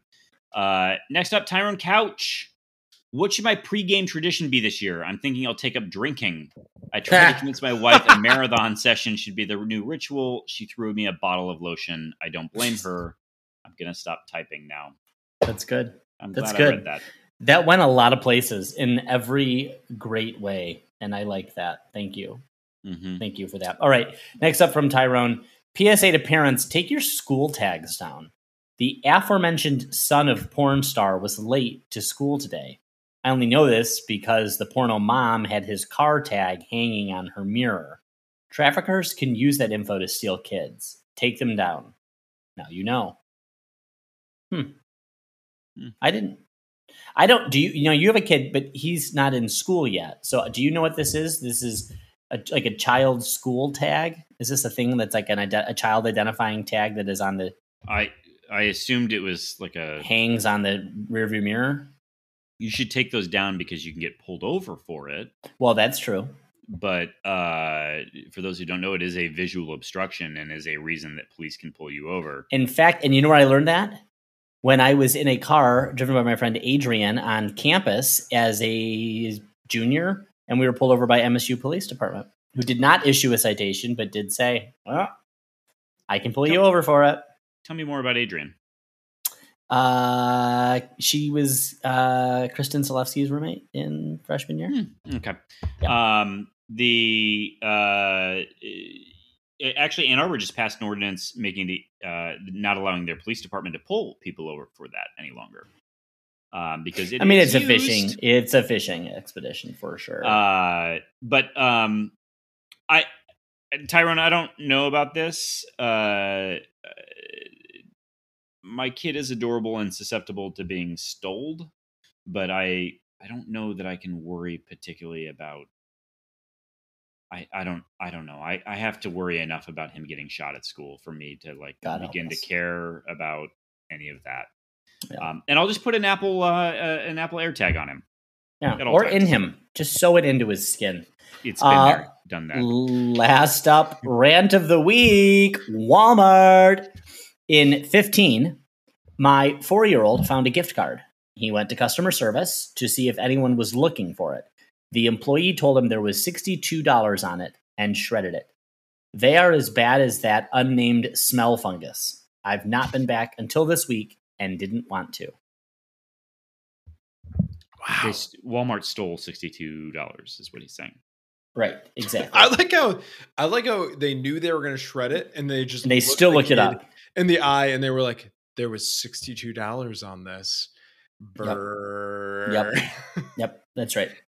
But I'm gonna that some just not making any money. Like right, hourly employee was like, "Yes, I'm going to carry the water for the Waltons on this." Yes, And in in 15 too. Like Walmart was a much less good employer. And they're not good now, but they were worse. Yeah, that's right. Yeah, but your 4-year-old, that's something.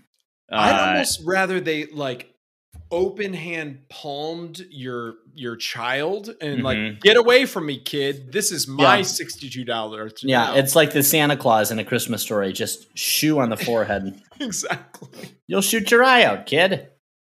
Next up, John Hubbard. Bryce Behringer's debut for the NFL this past week saw him punt the ball 4 times for an average of 50 yards with a long of 62.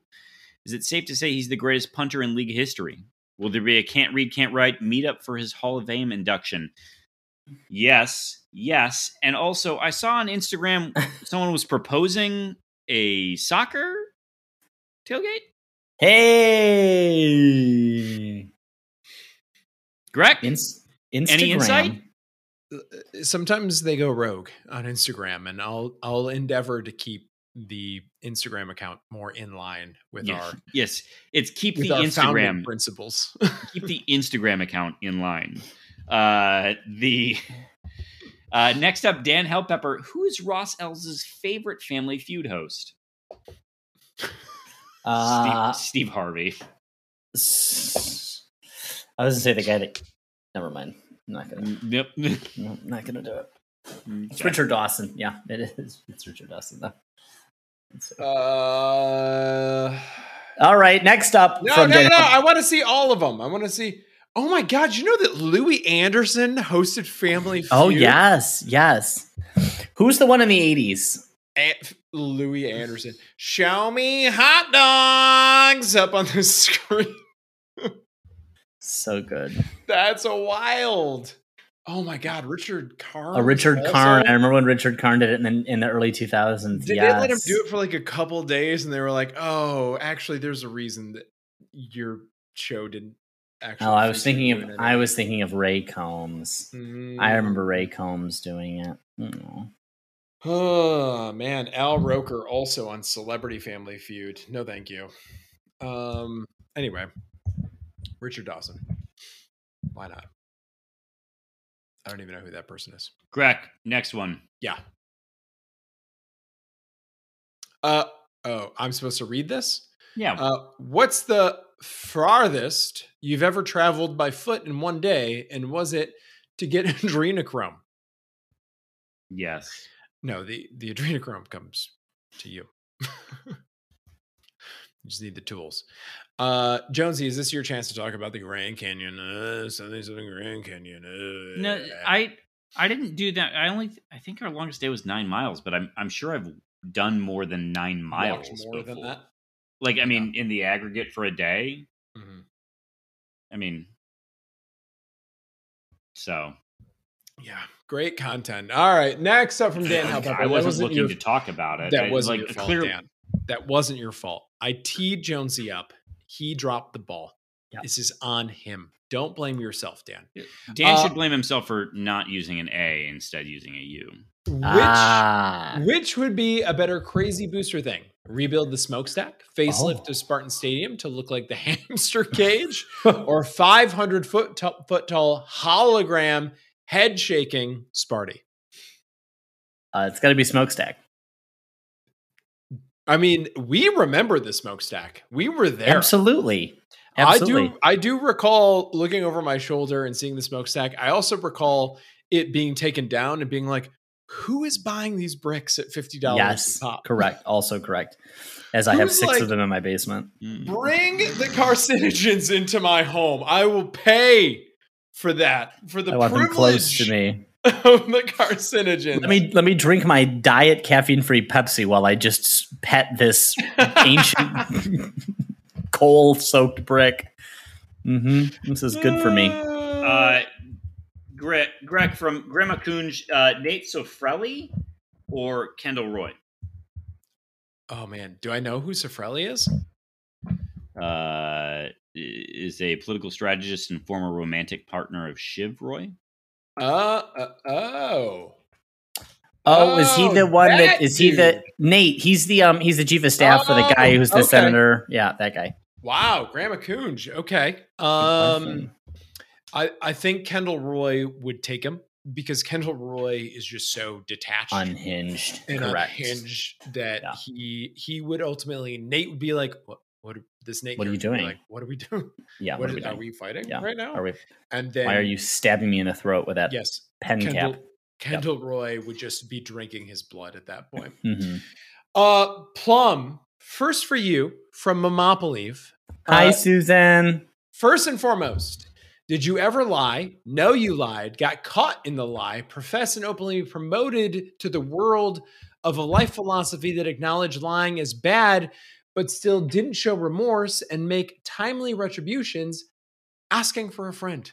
This is spicy. She didn't say asking for a friend. She said asking for a fiend, which I can only imagine is even worse. So I want to know who your fiend is. Harbaugh's the fiend. Yeah, that might be. He might be. And I think that's probably what it is. I did. I don't know if I've told this story on the pod. I probably have. If I haven't, then you're hearing it for the first time. When I was a little kid in elementary school, 5th grade, 6th grade, I would babysit my siblings who were 2 and 6 years younger than me, respectively, until my parents got home. Only like an hour and a half, so not very long in our like white bread neighborhood outside of Flint. And soccer practice would happen 1 day a week or 2 days a week, and on those days, my friend's mom would pick us up and drive us there. And so for a half an hour between getting picked up for soccer and my parents coming home, my 4th grade brother would be the one, watching my sister. So anyway, one day we were downstairs in the basement and we heard a noise upstairs, and I went upstairs, and when I got to the top of the stairs, I was like, "Hey, get out of the house. What are you doing here?" And made up the story that someone had broken in to try to steal our radio, which was not a nice radio. And by anyone's standard, all right, AM radio was still huge. By anyone's standard in 1997, where it was just not, no one cared. So, and I came downstairs and my brother and sister were terrified, and whoops. So, and then of course, because I made it up, I didn't think anything of it. So, then like 25, 30 minutes later, when my friend's mom came to pick me up for soccer practice, I was like, "Okay, see you guys later." Bye, you guys. And of course, they didn't think that was cool. So when my dad came home, they let him know. And so then when my dad comes to pick me up from soccer practice that afternoon, they're both in the car with him, unusual. And I've never seen him that angry before. And I'm like, "Why are you angry?" And he's like, You are unnormally responsible. How could you have not called one of us or the police and then left your siblings home? They're like, it's as if you made it up. And I'm like, didn't make it up. It definitely happened. I don't know what I was thinking. And I doubled, tripled, and quadrupled down on that, going so far as to make a police report that my parents insisted on. And the police tried to pin it on a kid that lived down the street from us who'd been in and out of juvie. And I remember having this moment of going, that would be the easiest thing to do, is pin it on Chris. But I was like, you can't do it because you'll never get this moment back. And I was like, definitely wasn't Chris. I saw the guy's face. I can't tell you what it looked like, but I know it wasn't Chris. But I know it wasn't. And the cop and the cop didn't believe me. The cop was convinced that it happened and that it was Chris and that I was protecting him. And then my parents were disappointed in me. Like, why are you protecting Chris? And I'm like, oh God, no. Anyway, I didn't tell my brother this until we were in high school at a like peer counseling retreat, and his face when I told him was, I've just never seen another human so disappointed. He was so shocked and just disappointed, maybe sad. Oh God. So anyway, that was a really long answer to that question. But when I tell you, and then I still didn't tell my parents for like a couple more years. And when I told my mom, she was very upset. So anyway, just so you know, that was my big lie. How's Chris doing these days? I don't know, and I'm trying to look it up. I had heard it was weird. He'd gone in and out of juvie. He lived with his dad, and what I had heard when I remember growing up, and this couldn't possibly be true, was that his mother was like in all kinds of trouble and had been deported back to Iceland, where she was from. So anyway, there you go. It's occurred to me just now that we have to cut his last name throughout that story. But no, why? Did you look him up? Spectacular. No, just because we try to protect the innocent on this podcast. That's a good point. Yeah, that's a great point. Yeah, God knows. So could you imagine if he listened? Okay, good. Yeah. Next up, Anthony Sharper. Great story, Plum. Thank you for sharing. You're welcome. I really tried to make that as quick as I could. Sorry. I'm the one that this costs, and I think it's a great story. We all know my lie. Next up, Shartvert. In the world of conference realignment, do you expect Can't Read, Can't Write to get absorbed by a bigger, more money-hungry podcasting entity? Well, we're waiting for meetatmidfield.com with their money bags too. I don't know how much more we had to lay it out that like we were interested in a cut, but Dan didn't pick up on it. That's right. Subtleties. No, that's right. Next up, which Big Ten football program is Barbie and which is Oppenheimer?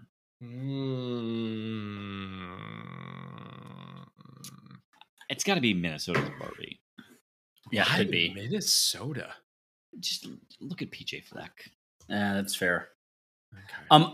Oppenheimer then has got to be like something like Butker, only because you said the noise level there was so high and astronomical. If you've seen Oppenheimer, the music, the soundtrack to this film does not stop. There are like no moments when it is quiet when you're listening to it. Because it's still Chris Nolan. His inability to balance music is astounding. It is. That movie could have been, I mean, the pace is frenetic. The music is neurotic. It's bad. I mean, it was good. The story was like interesting because I didn't know it, but it couldn't have been more poorly told from an artistic standpoint. But let's talk about Tenet.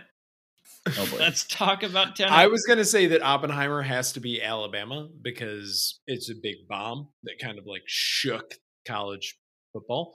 But at the same time, my understanding is the film is mostly about Oppenheimer understanding his role in this and having remorse. That's right. That is not how Alabama operates. So very good. It's just been brought to my attention via notes that we skipped the remainder of Mamopoleef's questions. We tried to do you a favor, listeners, but our integrity is too high. Next up from Mamopoleef, because I've calmed down a bit, which odds are better? Spartans win their first 3 games non-conference, or you can afford more than 1 beer once they start selling at the state. Mamopoleef. How poor do you think we are? Yeah, that feels really insulting. Greg bragged about our wealth on air one time. That's not exactly what I said. You definitely did. Thank you for telling everyone about my 401k and also for telling everyone about my bathroom situation, which there are multiple bathrooms, so they don't all have to be tip-top shape. Fixtures are in now, though, right? Yes. Wow! Fixtures are in. They're in the one on the main floor. There's no light fixture right now, but it is ordered. It's in the sunroom at the moment, just hanging out, ready to be. Do you think we deserve? Do you think the listeners deserve to know about the bathroom? Do you think we should fill them in on what the situation was? Yes. Just do it. Greg, when did you buy your house? This information is public, so 2017. And when did the issues start? What issues are you talking about? The toilet. When did the toilet that it would just sort of run? Yeah. 19? Something like that. Okay. So, friends, Greg has a toilet that would just run constantly. And Greg being all the time. The frugalman that he is, said, I got to turn the water supply off, which he did. But because he had a broken toilet, he didn't think, I need to replace the toilet. He instead said, I'll just keep the water off unless guests come. And then maybe I'll tell them that they need to turn the water back on. And when I say on and off, like, there's the little knob at the bottom of the toilet that you twist. And we are in the year of our Lord, 2023. And Greg this year finally replaced his toilet. In fairness, several of those years were COVID, where people in the house know about this little quirk and feature. And second off, I never feature. I never invited you over. You weren't a guest. I didn't want you here. You invited yourself, and I'm glad you had to touch the toilet. I don't have a problem twisting the knob. No one touches that. The point is, 4 years. It wasn't 4 years. It was 4 years. And also, dear listener, I did try a different inside the toilet flap thing, but it didn't work. So that didn't stop it. I tried one thing, and I was and then you were done for 4 years. And it's not like toilets are that expensive. They're not expensive. Over the course of that many years, you could have. It worked for us during COVID. It was less water and no toilet spent. That's money to your 401k. All right, next up from the Mappa Leaf. Lastly, yes, that's a word, and yes, it's used grammatically correct here. But Mappa Leaf, no, it's not, because you said first, next, it should be last. Now that the football season is upon us, there's going to be more sports talk within the sports podcast. How soon until the pod recording time length is longer than the played game length? We're on pace right now. We're on pace. God help us. But if it ever gets there, Susan, don't worry. I will be out, and with it, I will. That'll save you 45 minutes right there, just in stories. So that was a very good story, though. Yep. Next up, Sharpford. Second question: which big? No, we already got that. We got that one. Which Big Ten football? Oh, yeah, sorry. Next up is prop bet of the week. Sacks on the season. We had 29 last year versus number of snaps played the first game before someone sustains a devastating season-ending injury. Christ. I can't choose that. Oh, Lord. Over on both. Over on both. Well over on both. Yeah. All right, next up is Neurotic Pants. This week, Tuck reprimanded after promising the Oh my God. We get it. The TV show is back. Season whatever. All right. Tuck reprimanded after promising that Spartan football players would arrive to the woodshed in limousines for every game. Izzo is confronted by Lupe and Stevie. He still hasn't left his office since the end of the season. Quote, I have a shower and a live-in cook, end quote. I mean, this is the kind of content that people stick around this long. With the writer's strike. Listen to. Yeah, that's right. That's right. Next up, from Mr. Neurotic Pants, Dear Princess Man Bitch, which of my tweets constituted bullying? Well, not this one. That's for sure. Princess. That's for damn sure. But this is good. Man bitch is a good word. I don't know what to say. If we ever go on a Patreon, you can share the one insult that you crafted up walking down the quad. Oh, God. Yeah. Next up from Mr. Neurotic Pants. Will we see any Spartans take flea flickers to the house?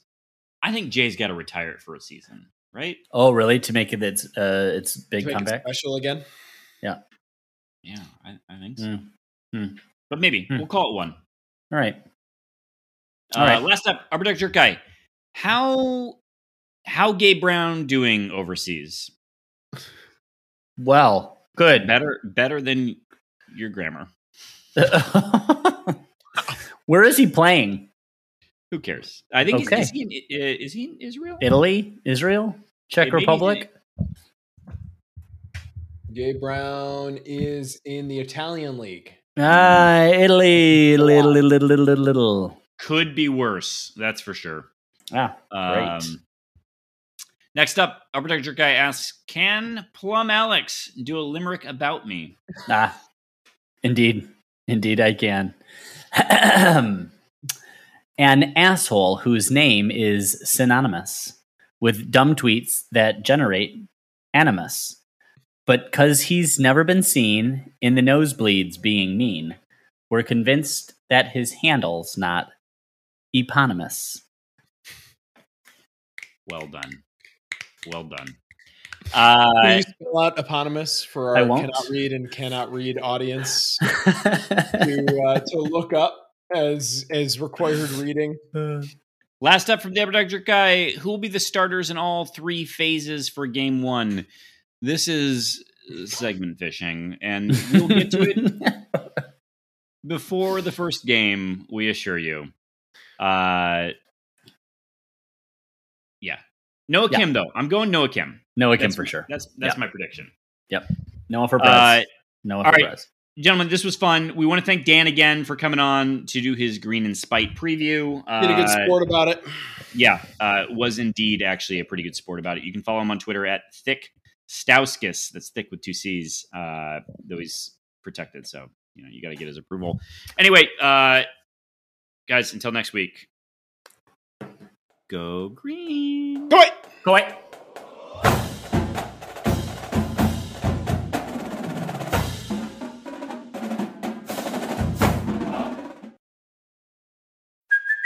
Hey, it's Kaylee Cuoco for Priceline. Ready to go to your happy place for a happy price? Well, why didn't you say so? Just download the Priceline app right now and save up to 60% on hotels. So whether it's Cousin Kevin's Kazoo Concert in Kansas City, go Kevin, or Becky's Bachelorette Bash in Bermuda, you never have to miss a trip ever again. So download the Priceline app today. Your savings are waiting. Go to your happy place for a happy price. Go to your happy price, Priceline.